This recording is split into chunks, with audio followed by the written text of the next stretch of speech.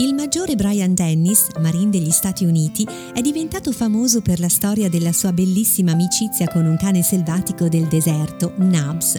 Nel 2007, mentre cercavano ribelli sul confine tra Iraq e Siria, l'unità di Dennis ha incontrato un branco di cani del deserto che abitavano presso uno dei forti. L'alfa del gruppo colpì subito Dennis. Le sue orecchie erano state tagliate da qualcuno quando era cucciolo. Ogni volta che visitavano il forte, Dennis vedeva il cane e cercava di avvicinarsi, ma all'inizio Nubs non voleva saperne nulla. Ma il Marine non si arrese e durante una visita notò una ferita sul fianco del cane.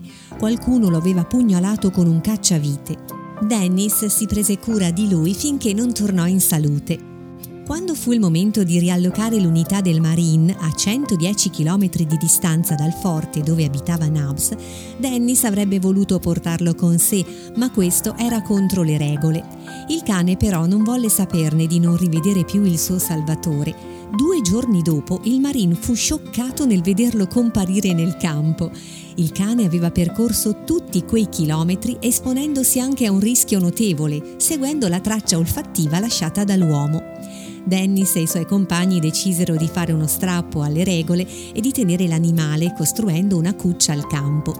Dopo che dei superiori si furono opposti, tuttavia, Dennis decise di mandare l'animale negli States per permettergli di avere una vita agiata, lontana dalle difficoltà e dagli abusi.